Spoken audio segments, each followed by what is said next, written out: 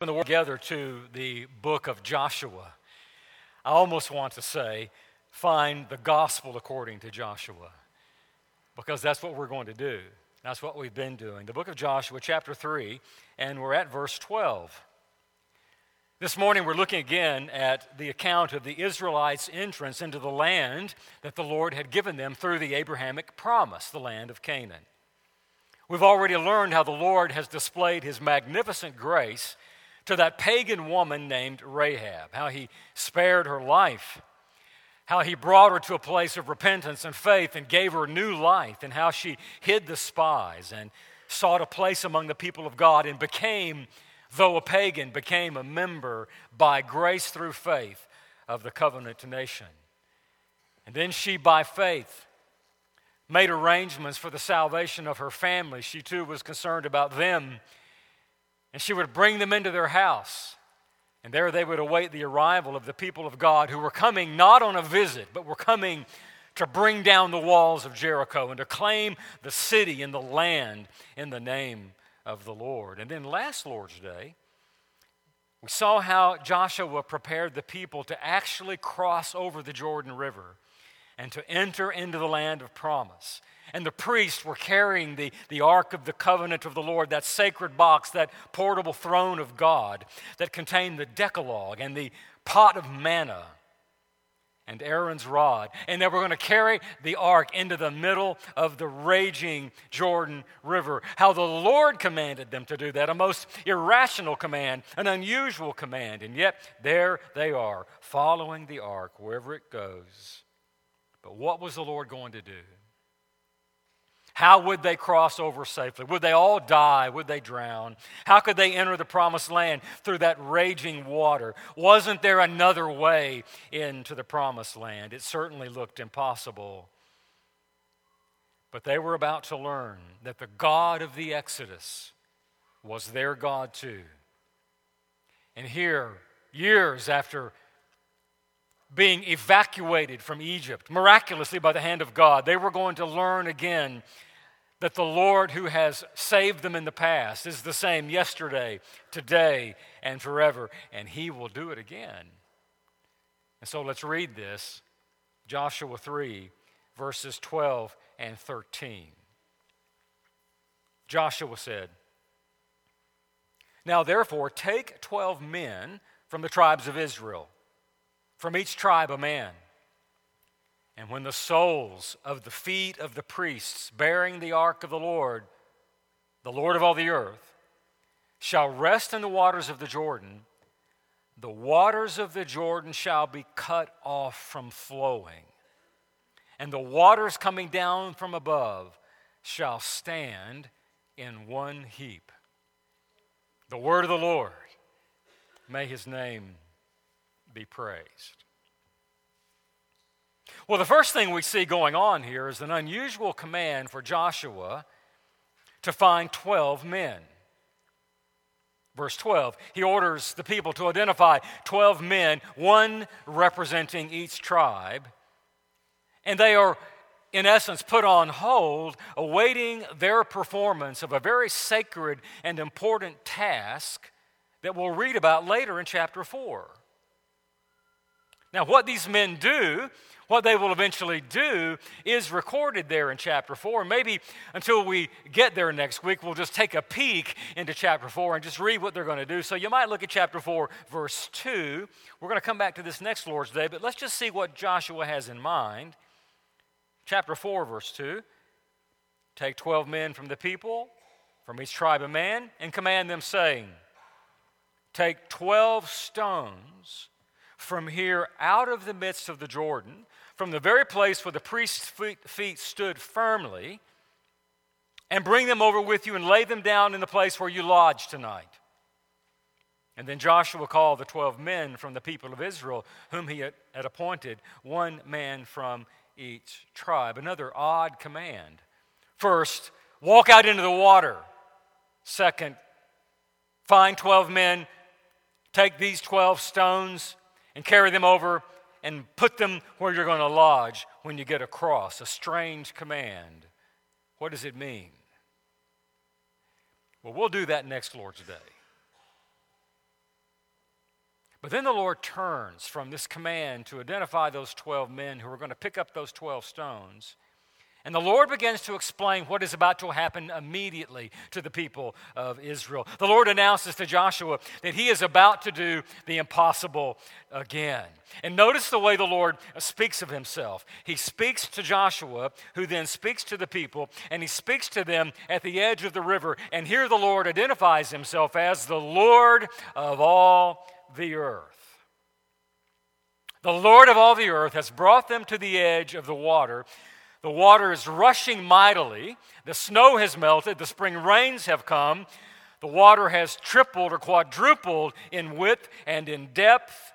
And the Lord of all the earth is about to display his sovereignty over all creation. So before they cross over, the Lord of all the earth is establishing his rightful claim to the land they are about to enter. He is going to prove to them what the psalmist said, that the earth is the Lord and all its fullness. This is a big thing about to happen. He is the creator. He is the sovereign one. He does as he pleases. He is the Lord of all creation. He has all power over all nature, and all the forces of nature are under his command. They can be employed at his will, for his service, for his purposes. And the Lord is about to do that again. He makes the winds his messengers, says the psalmist. He sends the rain and the hail. He causes the mountains to drip with dew and the snows to blanket the ground in the wintertime. The psalmist says, he, the Lord, gives snow like wool. He scatters the frost like ashes. The psalmist says, fire and hail and snow and mist and stormy wind, they all fulfill his word. And then the interesting 29th Psalm. The voice of the Lord is over the waters. The glory of the Lord thunders. The Lord's voice over many waters. The voice of the Lord is powerful. The voice of the Lord is full of majesty. The voice of the Lord breaks the cedars. And then listen to this. The Lord sits enthroned over the flood. The Lord is king forever. And this was the lesson they were about to learn. The Lord is king forever. Then Joshua says, here's what's going to happen. At the very instant, the soles of the feet of the priests who are carrying the ark of the covenant of the Lord, the very instant their toes, the very instant their feet rests in the waters of the Jordan, verse 13, the water will be cut off from flowing, and the waters flowing down to the Dead Sea will stand up in one heap. It's as if the very feet of Yahweh's priests have the power to divide the Jordan. Their toes, as it were, by God's appointment, are endued with power. So much for the idol gods of Egypt and Canaan. Here is a miracle. A miracle is going to happen, one wrought by the powerful presence and purpose of the Lord. And you remember the list of nations in verse 10, those ites in verse 10? All of those nations, all 7 of the Canaanite nations there will witness this. The Lord and his priests. There's a showdown at the river. How will the people of God cross? What will they do? That river is a formidable obstacle protecting those 7 nations. And yet Yahweh brings his people there and he says, my priests and their big toes. That's all it's going to take to bring down every kingdom that's on the other side of that water. And you'll notice the word heap in verse 13. Look at that word heap. It's important because that's the same word used in the description of how the Lord saved Israel at the Red Sea. You might remember Exodus 14:22, we read how the Lord saved Israel at the Red Sea. You remember we talked about this several months ago. And there the scripture says, the people of Israel went into the midst of the sea on dry ground. And the waters became a wall on their right and on their left. And then in Exodus 15, Moses composes a hymn of praise to the Lord after the event. And the hymn Moses wrote says this, at the blast of your nostrils, Lord, the waters piled up and the floods stood up in a heap. And the deeps congealed in the heart of the sea. And then Asaph, the psalmist, wrote these words in the 78th Psalm, looking back to that day of deliverance. The Lord divided the sea. He let them pass through it. And he made the waters stand up like a heap. And here's that word again, heap. For a second time before their eyes, and before all the eyes of Israel's enemies, the Lord will do a miracle. The impossible is going to happen. Well, then it does happen. And so we pick it up in verse 14. Let's read now verses 14 through 16. So when the people set out from their tents to pass over the Jordan, with the priests bearing the Ark of the Covenant before the people, and as soon as those bearing the ark had come as far as the Jordan, and the feet of the priests bearing the ark were dipped in the brink of the water, and the Jordan was overflowing all its banks during the time of the harvest. Verse 16, the waters coming down from above did in fact stand up, and they rose up in a heap from very far away at Adam, the city beside Zarethan.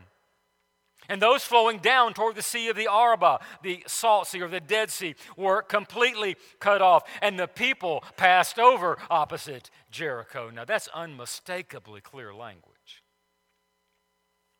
Sure enough, when the toes of the priests dipped in that flowing water, the water stopped. It's as if you had a valve or a knob, and you just turn the knob, and the waters of the Jordan stopped, and they were cut off completely. And I want you to make note of how explicitly the details, the size of this miracle are spelled out. Notice in verse 16, upriver at a little town called Adam, the waters of the Jordan flowing south toward the Dead Sea stood up in a heap. Now, what you don't realize is that the city of Adam was 19 miles from where they crossed. 19 miles upriver. In this little place called Adam, the waters stood up in a heap. Had you been there watching this, you would have been blown away. There would have been just a wall of water appearing. A miracle. Something happened that the forces of nature and the forces of man could never explain. The water stood up like a wall. There is no force of nature to cause that. It's almost silly to listen to people try to figure out how God did it. It wasn't an earthquake. It wasn't some strange earthly phenomena. It wasn't an unusual wind. Can you imagine that? It was the hand of God. It was a miracle. It was simply a miracle. The wall stands up. The waters of the Jordan were piled up over the entire distance from Adam to the point where the crossing took place, 19 miles. And then note the southern dimensions of the miracle. Looking to the south toward the Salt Sea, which is the word or the name Dead Sea. This is the Dead Sea. The waters there were completely cut off. And so nature bows in submission to the sovereign King of creation and the Father of the covenant people. This is a miracle. And all we can do is join the prophet Isaiah and say, O Lord of hosts, the God of Israel, you are enthroned above. You are God. You alone are over the kingdoms of all the earth. You have made heaven and earth. You, O God, can do as you please. And he did a miracle again so that his people could make their entrance into the promised land. Now look at verse 17. Here is how it ends. Here's the beautiful aftermath, the results of God's sovereign power at work in a most unusual way. Verse 17. Now the priests bearing the ark of the covenant of the Lord stood firmly on dry ground in the midst of the Jordan. And Israel was passing over on dry ground until all the nation finished passing over the Jordan. You see something there twice. Dry ground. And now the dimensions of the miracle are amplified even further. Not only was there a wall of water, and the entire river stopped up for 19 miles, but the bed of the river was dry. And it's said emphatically, it was dry. The idea is to wow us, to drive us to our knees and to go, my Lord and my God. A miracle. There was no leftover moisture in the bottom of that river. Can you imagine that? If the Tennessee River were to stop flowing tomorrow and there was no water left in that channel, how long would it take for it to dry out? But immediately, there's dust. There's dry ground. And with the repetition of that little detail, we're taken back to the Red Sea, aren't we? Because that is exactly the way the Red Sea crossing was described. Just listen. The Lord tells Moses, Exodus 14:16, lift up your staff, stretch out your hand over the sea and divide it, that the people of Israel may go through the sea on dry ground. Exodus 14:22, and the people of Israel did go into the midst of the sea on dry ground. Exodus 14:29, the people of Israel walked on dry ground through the sea. Exodus 15:19, when the horses of Pharaoh with his chariots and horsemen went into the sea, the Lord brought back the waters of the sea upon them, but the people of Israel walked on dry ground. Do you see that? God has done it again. He did it again. It's at this point that we either have to believe the Word of God or not. If this did not happen, if this Jordan River crossing did not happen in the way specified, we can have no confidence in any part of the Word of God. It either happened this way or it didn't. And if the Bible lies, if it deceives us here, then not one verse can be trusted. And if what we have here is a false or defective testimony concerning what happened and how it happened, then we have no sure word from the Lord at all. And all the skeptics and the disbelievers are correct that our faith is simply an illusion. It is a sham. Now maybe you're saying, Mike, you're way overreacting to this. But let me show you how important the details are. Remember chapter 4. We're going to get there next Lord's Day, but remember those 12 stones. And let's hear verse 21, chapter 4. They're already across. And Joshua says to the people of Israel about those stones, when your children ask their fathers in time to come, what do these stones mean? Verse 22, then you shall let your children know Israel passed over this Jordan on dry ground. For the Lord your God dried up the waters of the Jordan for you until you passed over, as the Lord your God did to the Red Sea, which he dried up until we passed over, so that all people of the earth may know that the hand of the Lord is mighty, that you may fear the Lord God forever. Now you tell me how important miracles are. You know how important. The entire faith of Israel, the entire religion of Israel hinges upon the reality of this miracle. The faith they are to pass on to their children and to their children and to their children and to us depends upon, stands upon, rests upon the fact that God is sovereign and He is Lord and miracles are no problem for Him. Either they happened or they didn't. And everything rides on that. Here was a tangible, experiential, historic proof for them that the Lord was real, that He had saved them, that He was really their God, that He could be trusted, He should be worshiped, He should be loved, He should be served, He should be obeyed. Israel's faith and our faith is a miraculous faith. It is a miraculous faith.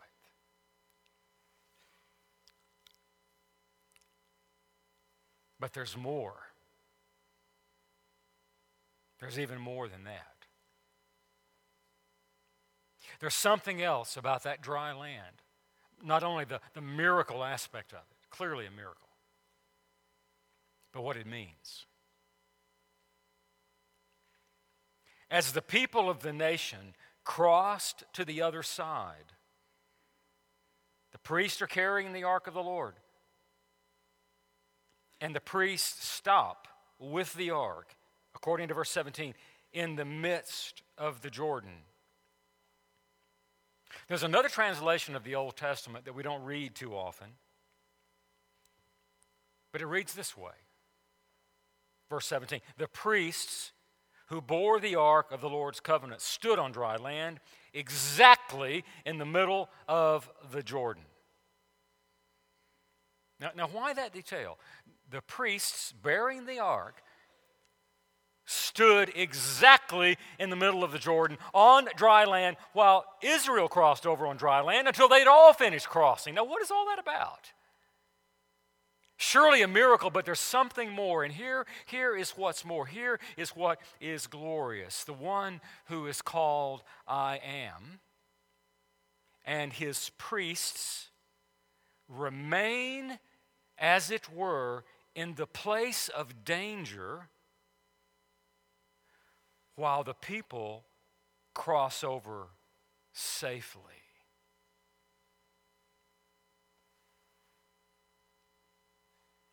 The rapidly flowing waters, now halted. A wall holding them back, a wall of water holding them back, but the power of that river still raging. That is being held back as the people cross in perfect safety, and the Lord puts Himself and His priest, as it were, in the place of danger while they cross over in safety. Do you see that picture? It is very apparent that the waters represent the judgment of God. We only have to remember the flood of Noah. You remember that flood? The world and its evil and all its evil people were judged by God in water. We go back to creation. Creation was first a place where there was water, and the land and the water were not divided, a place of chaos, as it were. And then the Lord puts it together. He brings cosmos out of chaos, and then sin spoils it. And in Noah's flood, it's as if the Lord released those primordial waters once again to have their way to cleanse the earth. And He saves only Noah and Noah's family and the animals that he brought aboard that ark. But those waters clearly represent the judgment of God. And then there's the Exodus. The Lord takes His people out of Egypt, and He takes them to the Red Sea, and the waters part. And they walk over on dry land, and then Pharaoh's army with all his chariots and all his well-trained military men come into the heart of the sea, and the Lord judges them with water. And now again, the Lord sends his people into the waters of judgment. But those very waters have been pushed back and held at bay while God himself stands in the middle, protecting his people, letting them cross over on dry ground. And he does so because he loves his people. The Lord, represented by the ark, watches his people cross over on dry land, and he is lavishly loving the people whom he has loved lavishly in eternity. They cross in mercy. They cross in love. There is judgment and there is mercy. Judgment coming on all the unbelieving nations. Mercy for God's people. God loved them, and they loved him. And they cross in safety, not the least danger of sinking down, not the least danger of falling in the mud and being swept up with the torrent that will surely return. No, they cross on dry land. All is well. Yahweh saves his people. Now that's what happened.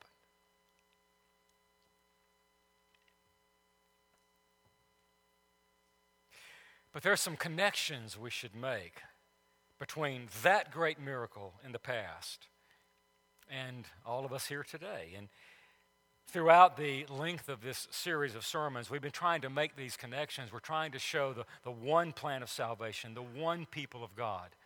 And salvation is progressing from Genesis all the way to the Revelation, telling one incredible story. So this miracle, this second crossing, has a lot to say to us this morning that is so important, so exciting, so relevant, so life-changing. And I only have time to talk about a couple of ways that we can see the connections between this miracle event and you and me here today and the Church of Jesus Christ. There are some obvious connections concerning our salvation. In other words, we can look at this miracle crossing of the Red Sea and we can see the way Jesus has saved us. Let me show you what I mean. In the first place, the Christian faith is also a miraculous faith. You see, we would say that the faith of Abraham and Isaac and Jacob and Moses and Joshua was our faith too. And like their faith, our gospel, like their gospel, is a gospel of miracles. Let me give you a few. The miracle of the incarnation of our Savior. We see that here in this episode. We believe that God became a man in the person of Christ. But look at how that miracle is foreshadowed by the ark. That box made of acacia wood where the Lord's presence dwelt. That box that represented God with his people. He could be touched by the priests. In many ways, he could be seen and experienced there. Here we have the perfect deity and the perfect humanity of the Lord symbolized in that ark. And that's a non-negotiable miracle for Christianity, that God became a man. You see, we have a divine Savior. A divine Savior. He was and is God, and he took on human flesh. And so he's not just a man. He is the only begotten Son of God. He is the Word made flesh. He is the one who became one of us and dwelt among us, as John claimed. And that's a miracle. That's a miracle. Can't be explained. Incomprehensible. God becoming man. But that's the gospel. That's the miracle. We can never be satisfied just looking at Jesus and seeing only his humanity and seeing only the things that he did and said, as incredibly important as those are. It's who he was, the God-man. The miracle of the incarnation foreshadowed in that ark. A miracle. But then there's the miracle of the cross and the bodily resurrection of our Savior. In the cross, God puts himself in the place of danger for us. Can you make that connection? Every one of us who've been saved have been saved by God, from God. His wrath. Think of it this way. It's as if at the cross of Jesus, the waters of divine judgment that should have fallen upon us and consumed us for all eternity were held back by God's incomprehensible mercy. Can you see the cross and see the outstretched arms of Christ, who is the God-man dying, but holding back the wrath of God that was meant for us and embracing it in its totality for us? We cross over on the dry land of God's mercy, and Jesus drowns for us. Do you see the connection? What is the cross? Where the Son of God drowned in the wrath of God. The wall at the city of Adam, the wall of water, was released at the cross, and the full measure of God's wrath, Jesus consumed. He was overwhelmed with God's wrath. The first creed of the church outside of Scripture, the Apostles' Creed, attempts to get at the magnitude of what Jesus did by saying, He descended into hell. The hell of God's wrath released against Jesus on the cross. And we walk over safely. The watery walls of water fell upon Jesus, and he died.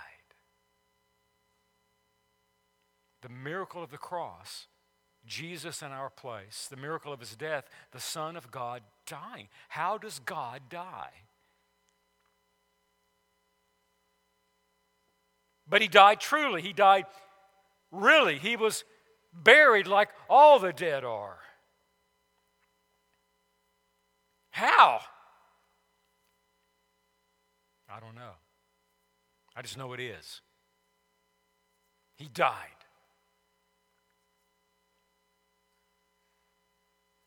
A miracle.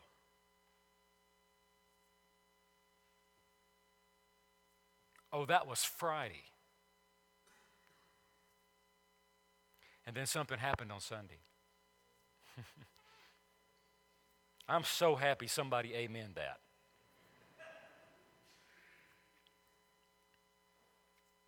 Now, we're going to celebrate that in a few weeks. But the miracle of the incarnation, the miracle of the cross, the miracle of the Son of God taking his Father's wrath, the miracle of his death, and now the miracle of the bodily resurrection of Jesus. Death and the grave defeated. The miracle of Easter morning, the miracle of all miracles. For if that miracle didn't occur, it doesn't matter what happened before then. That miracle changed everything. And from those waters of divine judgment, there arose a new nation, a holy people of God's own choosing, emerging from the waters of judgment, from sin and destruction, from all the ashes of human depravity. God is raising a new people, a new Israel, true Israel. We not only died with Christ, that means our sins and everything we were in Adam, but we were raised with Christ on Sunday morning in newness of life. We died with him, we were raised with him, and we have nothing to fear. That's a miracle.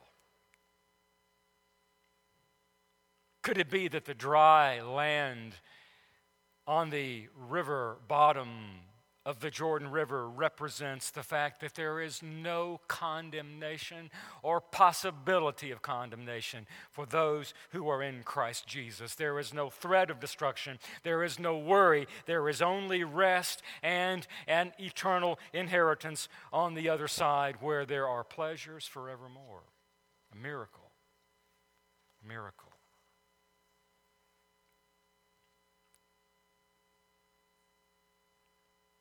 And then there's the miracle that we're waiting on. Because God is not through with his miracles. The miracle of the new heaven and the new earth.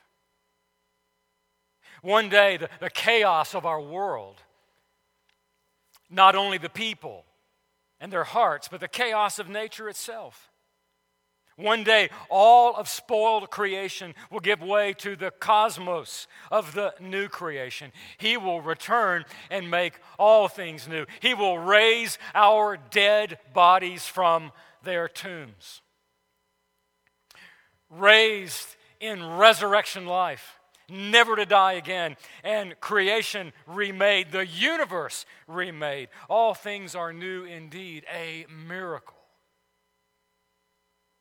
Now that's the kind of faith we have, a miracle faith. And those are the miracles related to salvation that are clearly foreshadowed in this amazing story of crossing the Jordan. But there's something else there for us. Not only the connections to salvation and those miracles required to bring us to new life in Christ, but there are some connections concerning our present life as Christians. We can look at those Israelites crossing the Jordan River.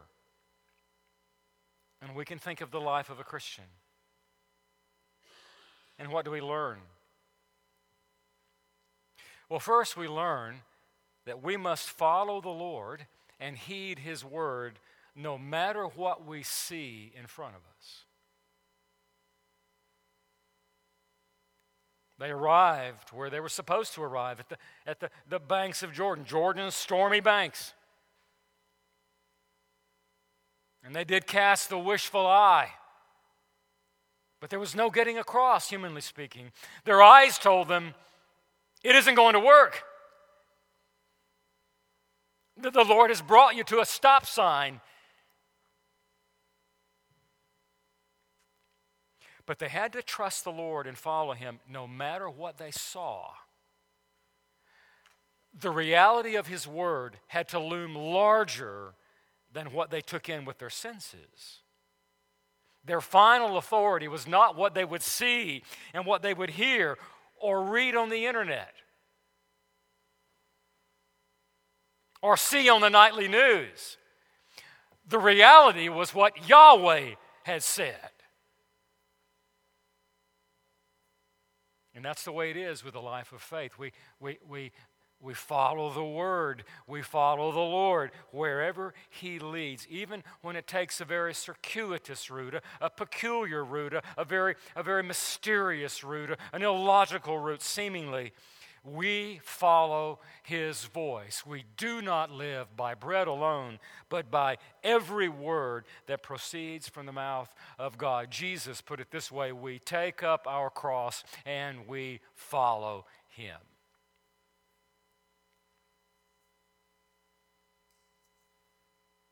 And we must obey. He's leading us into a fight. They will get to the other side, and there'll be a walled city called Jericho, and they're going to have to fight through prayer, fight through faith, fight through obedience, fight through fidelity to his truth, fight by submission.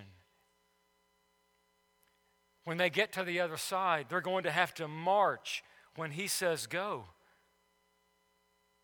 They are going to have to stop when he says halt. They will get there, and he is Lord all the time. And such is the nature of the Christian life.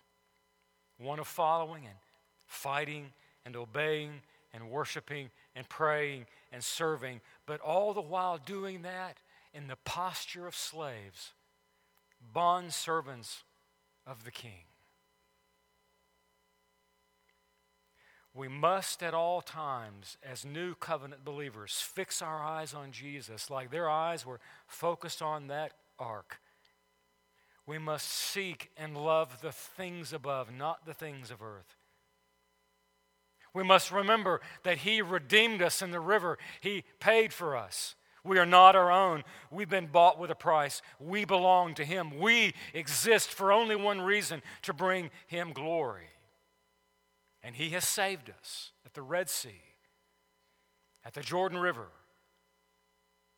and at the cross of our Lord, so that He might put us on display before the world and all cosmic powers and show off His handiwork in us. We exist for Him. So let's cross the river. Let's follow Him. Let our prayer be, lead on, O King eternal. The day of march has come. Henceforth in fields of conquest, Thy tents shall be our home. Through days of preparation, Thy grace has made us strong. And now, O King eternal, we lift our battle song. Lead on, O King eternal, till sin's fierce war shall cease, and holiness shall whisper the sweet amen of peace. For not with swords loud clashing, nor roll of stirring drums, with deeds of love and mercy, Thy heavenly kingdom come. Let's cross the river and serve the King. Will you pray with me?